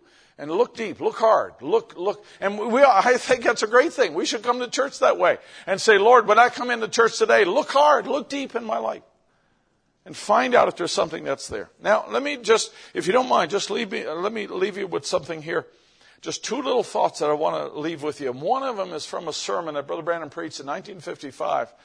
And these are his words here. He said, what if Pharaoh, and he's talking about Moses and Pharaoh here in the contest, what if Pharaoh would have looked into the Word of God? He would have changed his attitude towards Moses and the rest of the Israelites. He would have changed his attitude. He would have looked in to see where God promised by his word that he was going to bring those people out of Egypt. And he said he would have changed his attitude towards the people. If he really knew who he was dealing with, he would have changed his attitude. Well, listen to what he said. He was all so busy. This is Pharaoh. He was all so busy. He went to church, a very religious man, and he went to church, and he was what you call, I'm quoting here now, he was what you call a mental believer. Pharaoh was a mental believer. So he's not a person who's estranged from supernatural things or gods. That was a very, very big part of life in Egypt. I've told you before, the gods of the Nile, the animals, and how that they took their gods and put animal heads on them and so forth. It's all a big deal. And when God put Moses in the river, he put him right in amongst those gods there. And when the cattle died, God was mocking their gods. And so all of that was God throwing that back at Egypt there and making them understand that there was only one true God. So it's not that Pharaoh did not understand the spiritual things in life. And here's Brother Branham saying he went to church, he was a religious man, but he was what you call a mental believer. Listen now, just a sentence or two more. And he says, he had a knowledge of what he was doing in the mental way. But to have a real revelation that God was going to keep that word, if he'd had that, he would not have acted toward Moses the way he did. I think that's an amazing statement. Let me say it again. He had a knowledge of what he was doing in the mental way. I know who Moses is, and I know all this is going on here. But now he's got a knowledge of it. But remember now, he's got a pride too, right? I'm Pharaoh, and I don't want to have to listen to anybody. I don't want to have to give in to their demands. And I don't want to have to go this way and do it because God says so. Or Moses, or whoever it is that's the spokesman here. He had a knowledge of what he was doing in the mental way. But to have a revelation that God was going to keep his word. If he really understood the word, he would have looked back and seen this is not Moses causing this to happen. This is what God said to Abraham hundreds of years ago. And I'm in the playing out of this. I'm in the fulfilling of this here. And he says he would have had that and he would have acted towards Moses. He would not have acted towards Moses the way he did. Which tells me something very important, that if you have a real revelation of the Word of God, you're going to act a certain way. You're going to conduct yourself in a certain way. And it's not the way that Pharaoh did towards Moses and the children of Israel. Because he's resisting the actual program of God. He's resisting the move of God. And I will say this, saints of God, that we had to be very careful that we understand who our enemy really is. And our enemy may not be somebody who disagrees with us. Our enemy may not be somebody, in our church or another minister or another church, another situation. They may do things differently, but that's not necessarily our enemy. Anything it is that conflicts with the program of God, anything it is that causes you to think differently about the program of God, the way it's supposed to be, let me tell you, that's your enemy. And there are things that we can just rest upon in a mental way without having a real revelation of things. And rest on it with a mental understanding. And assume, well, you know what? I'm in the church, I'm in the message, I'm in HBT or whatever church you're a part of. And say, well, we're just going to by osmosis, and we're just going to be aware of what God wants us to do, and everything we think is going to be okay. That's a dangerous place to come to. And that's why we should be praying for revelation more than anything else in our lives. To have a real revelation that God was going to keep his word. He said if he had really known that, he said he would never have treated those people that way. Just to have that, sense of, trying to resist the thing that God is actually doing. Now, if you don't mind, I'm going to ask you to turn your Bible one more place, and then we're not going to ask you to turn anymore, in Philippians chapter 3. So here's Paul's outworking now of this whole dilemma here. Because Paul doesn't want to be a mental believer. He doesn't want to assume that, everything that he's doing is correct. So this is the way he describes this. Philippians chapter 3. Verse 7. But what things were gained to me, those I counted loss for Christ. Yea, doubtless, and I count all things but loss for the excellency of the knowledge of Christ Jesus my Lord, for whom I have suffered the loss of all things, and do count them but dung, that I may win Christ. There's no greater prize. There's no greater thing. There's nothing more excellent than Christ, and to have the knowledge of Christ, and to have a relationship with him. And he says, and taking it further now, and be found in him, not having mine own righteousness, which is of the law, but that which is through the faith of Christ, the righteousness which is of God by faith, that I may know him. That I may know him. The Jews believe that you don't really know something until the knowing changes you. You don't really know something. You can know about something, but you don't really know something until that knowledge changes you. I remember when one of my boys got married, and after he came back from the honeymoon, he told me, he said, Dad, he said, now that we're married, if you have any extra cases, marital counseling or anything else, he said, you just send them to us. He said, we'll take care of it. We're married now more than a week. You can take care of any of it. I said, I'll keep that in mind. I'll keep that in mind.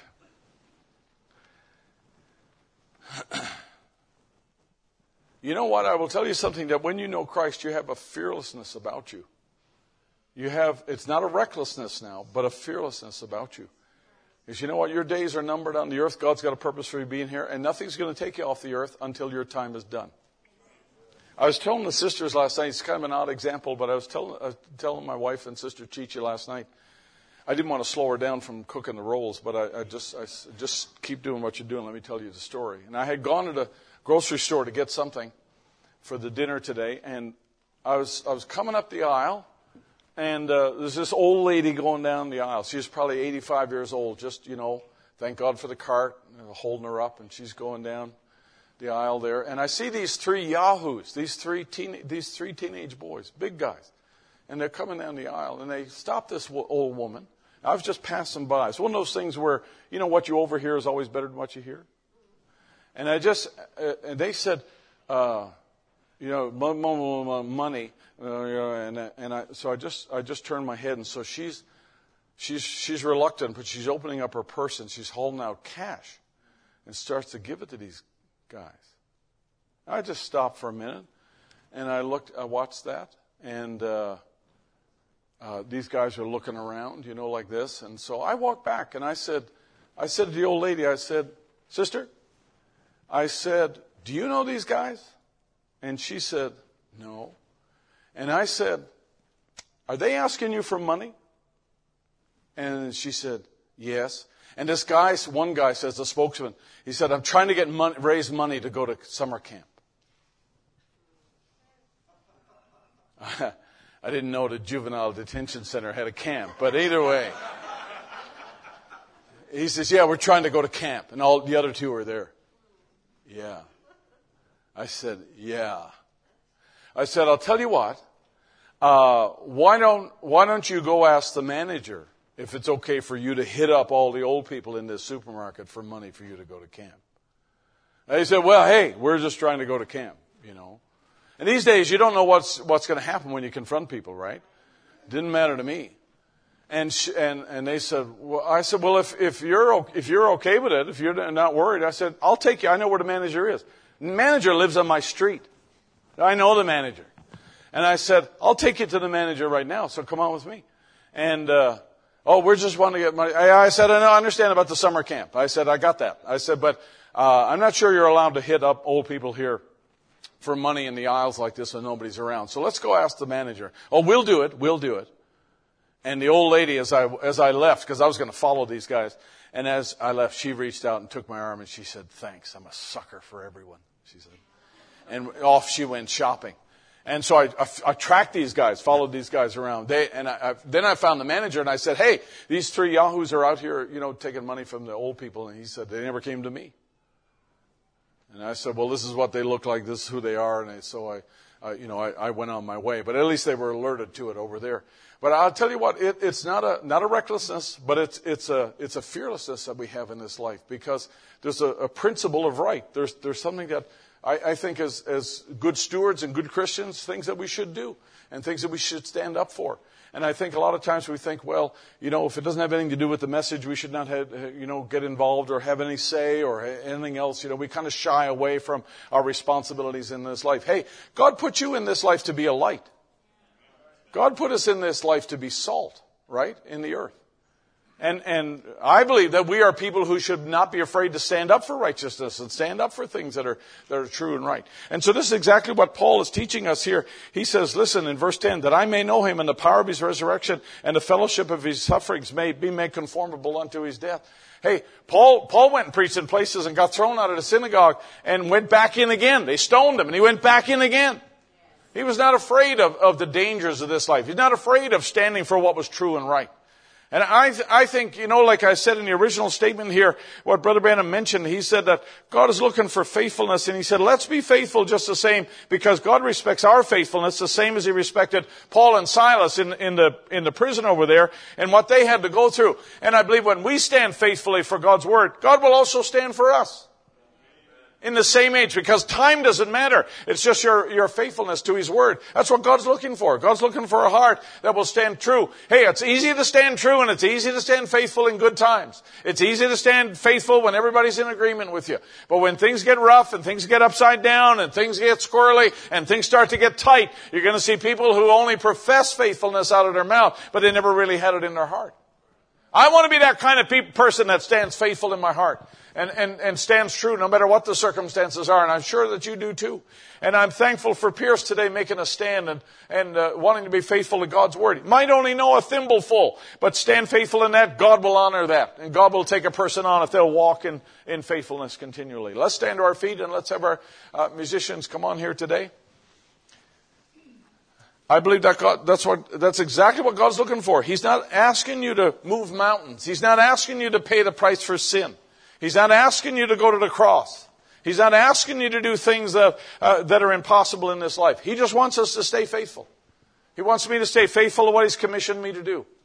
And He wants you to stay faithful if you're a mother or you're a truck driver or you're a laborer in whatever way, or you're a manager or you're a scientist or whatever else. God wants you to be faithful. And I'll tell you what, that's the best thing you can do is just focus. Lord, how can I be even more faithful over what You've given me and the stewardship You've given in my life? And I don't know, maybe there might be others here today that would want to take that same step that Pierce has taken in being baptized. We have plenty of water and we have enough time, and it'd be a good thing if God's dealing with any other hearts. I think it's never been a better day for you to give your heart to Christ than today. Let's pray together as our musicians play. Heavenly Father, as we come, Lord, to this part of the service now, we realize, Lord, that Your grace is always sufficient. You are a faithful God. And Lord, you've been consistent, Lord. And even though men have tried to change Your word, they've tried to put words in Your mouth, they've tried to change the people of God, change their standards and change things about them, Lord, You have been faithful. And Lord, You've shown Yourself faithful in the lives of those people when they stood for You. And so, Lord Jesus, today I pray that that Spirit would rest upon every one of us, that, Lord, we would just stand true. There wouldn't be a shadow of turning in any of our hearts. Help us, Lord, I pray, to open our hearts to the judging of the Holy Spirit, the way that You can look at our lives and see the excellency and the defect in things, Lord, and to drop a word in that motivates us to make those things right. And Lord, may You just deal with our hearts gently, not according to legalism, Lord, but according to Your grace. Lord, we are depending on that, and we just want to put our hand in Your hand today and just say, Lord Jesus, we give thanks for Your involvement in our lives, to have access to You, and Lord, for You to have access to us. Such a great thing. We love You, Lord, with all of our heart. And we give You thanks, Lord. Bless Pierce today, Lord, and his family, and may God, You just strengthen him and his beginning of a Christian walk. Lord, we know You have something special for all these young hearts, Lord, that You've been dealing with. We thank You, Lord, and we love You.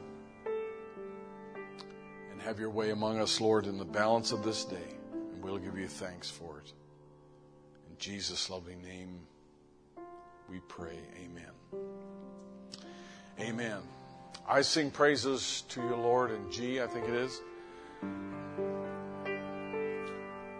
We sing praises to Your name, O Lord, praises to Your name, O Lord, for Your name is great and greatly to be praised. We sing praises to Your name, O Lord, praises to Your name, O Lord, for Your name is great and greatly to be praised. And I sing praises to Your name, O Lord, praises to Your name, O your name is great and greatly to be praised. I sing praises to your name, oh Lord, praises to your name, oh Lord, for your name is great. Oh, sing it again now. Just make it personal. Just say, I sing. I sing today. Thank you, Jesus. I sing praises to your name. Oh Lord, praises to your name. Oh Lord, for your name is great and greatly to be praised. I sing praises to your name. Oh Lord, praises to your name. Oh Lord, for your name is great and greatly to be praised. You can have your seats. Sing the first verse again. We sing praises to your name. Oh Lord, praises to your name. Oh Lord, for your name is great and greatly to be praised. We sing praises to your name, oh Lord, to your name, oh Lord, for your name is great and greatly to be praised. Wonderful. Sister Caroline, I didn't see you back there. Come on up here. We have a Bible for Sister Caroline. Forgive me for a moment here. We need to do two things before we close the service today. And Sister Caroline is going to be going to another college for a little while, all right? Come on, stand up right here. And you already got a Bible when you graduated from high school, right? And you did a 2-year program, and now you're going on to do another 2 down near Raleigh. And there are no boys, no churches, no reason to stay in Raleigh. This is only a temporary thing. Say after me, temporary. Okay.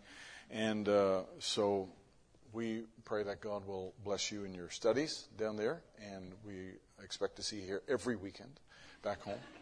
And trust that God will lead you and guide you. We got you a Life Application Bible, which is really special and really neat and has lots of good things in it for you to study. And so we pray that God will lead you. What are you going to study when you go down?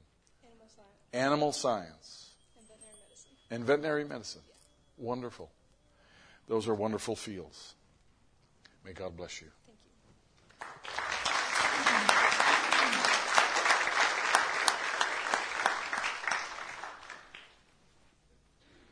We're going to sing a little chorus, More of You. And today also is the last day for a season that Sister Hannah is going to be with us. And she's going to be relocating down in Florida for a little while and taking a posting down there and completing some of her schooling. And going to be with the Church of Brother Stacy Goodbread down in Orlando. And so this is going to be her, for a little season, this is going to be her last service with us. And so I'd like to lay hands on Sister Hannah and just pray that God would lead her and guide her as well and protect her in the days ahead, because this is certainly a different experience for her. And had to pray for her family. And for us up in Virginia, we're certainly going to miss Hannah. And as a church, we We always feel it when any one of our people make a step outside of the normal path. But God has His way of watching over us, and God has His way of bringing things right back around, because no matter what happens to it, all things work together for good to them that love God. And so we're going to trust in that. Sister Hannah, why don't you come on, and why don't we stand to our feet today, if you don't mind? Yeah, come on up if you want to come up. Family, David, if you want to come on up.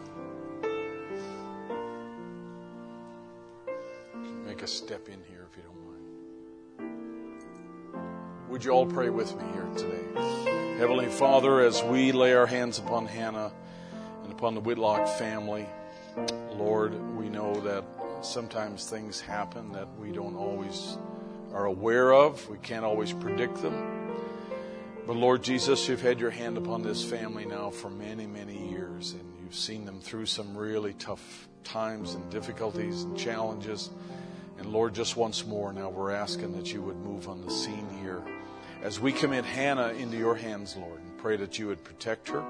Watch over her, Lord, as she makes this new step in life, Lord, and a new chapter opens up for her. And Father, we ask that your hand of protection and mercy would follow her, Lord. May your angels accompany her, which you promised that they would. And Lord, we commend her now into your care and into your hands. Lord, may you keep her safe. May you give her direction, leadership. And Lord, when her time comes that she would need to make a change, Lord, you'd make her sensitive to that as well. We know, Lord, that when we put our lives in your hands, we never really know where that's going to take us. We never really know, Lord, what is next. But the most important thing is that our lives are in your hands.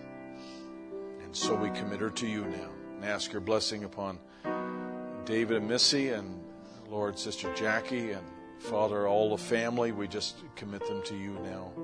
Pray you'd be gracious to them. In Jesus' lovely name we pray. Amen. God bless you. Make me more like thee, Jesus. Make me more like thee, and give that's filled with love, and make me more like thee. I'm going to slip out, and we're going to turn it over to Ben this morning.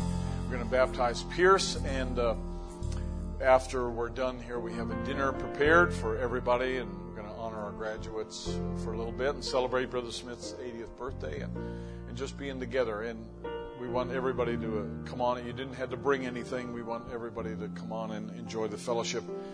You got to eat somewhere, and so we want you to come and join us and just feel at home. May God bless you. Thank you for coming today. We'll turn it over to Brother Ben. Sing it again now.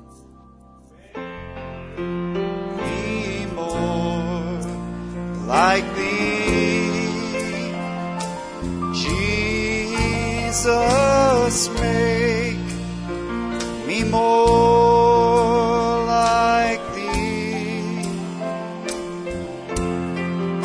Oh, and give me a heart that's filled with your love, and make me more like thee. One more time. Yes, make me more like thee, Jesus, make me more like thee.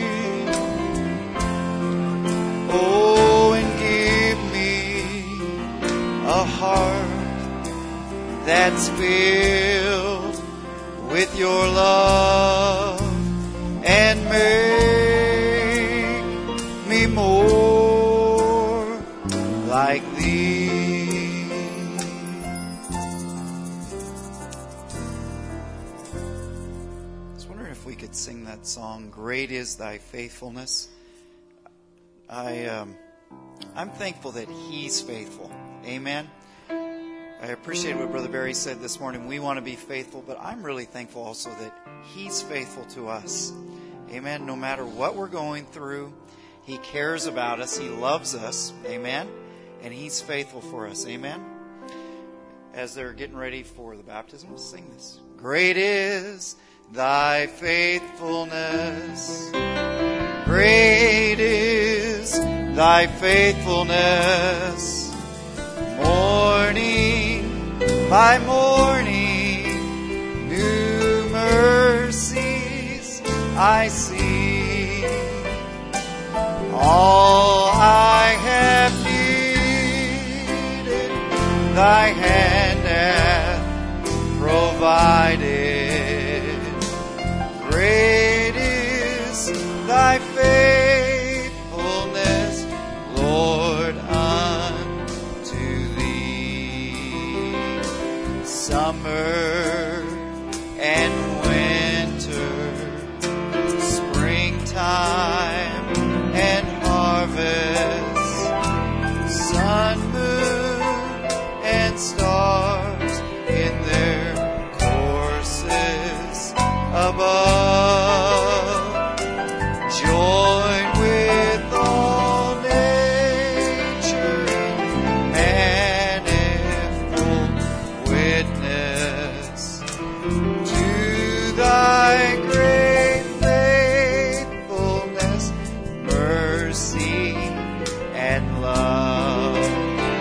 So great is Thy faithfulness. Great is Thy faithfulness. Morning by morning, new mercies I see. All I have needed, Thy hand hath provided. Amen. Great is Thy faithfulness, Lord, unto me. Now pardon for sin and a peace that endureth. Thy own dear presence to cheer and to guide. Strength for today and bright hope for tomorrow.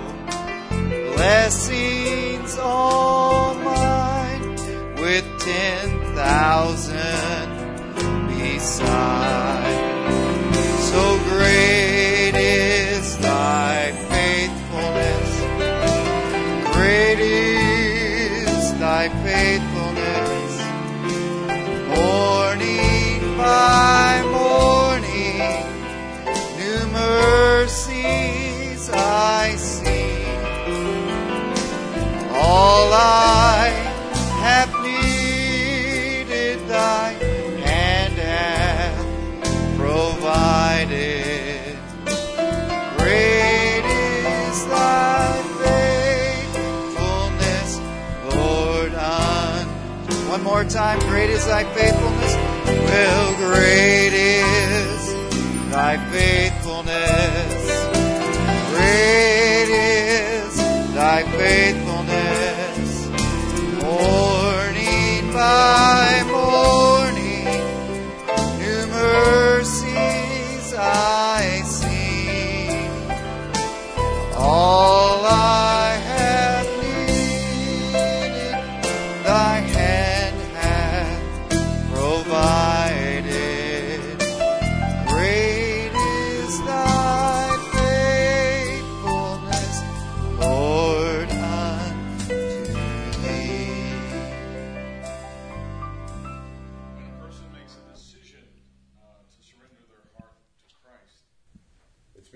Spirit's been dealing with their hearts, and they realize, I am nothing but a big defect. I'm a sinner, lost, and in need of salvation. And we're so grateful that Pierce has responded to that and is reacting to that the right way. And we just prayed together before we came out. And there's nothing greater he can do in the eyes of God. Nothing greater than to walk in obedience to God's word. And that's a wonderful thing. Heavenly Father, we commit Pierce now into your hands. We believe, Lord, that you are the one that inspired him, Lord, to take this step. And in the name of Jesus Christ, I pray, Lord, first of all, that you would forgive him of every sin. That, Lord, he would have those sins, Lord, removed as far east from the west, away from the west, Lord. They shall never meet again. And I ask, oh God, that you would just put that distance there, Lord. And we know that these things would never be remembered against him ever again, Lord. And he stands justified as though he never sinned in the first place. We're thankful for that great miracle of salvation, so rich and free. Lord, I pray you'd receive him. I pray you'd fill him with your Holy Spirit. May he walk in newness of life. And Lord, may you strengthen his inner man, that he may become a real man of God, a real man of vision. I commit him to you. In the name of Jesus Christ, our Lord, we pray. Amen. Pierce, based on your desire to walk in obedience to the Scripture, I baptize you in the name of the Lord Jesus Christ.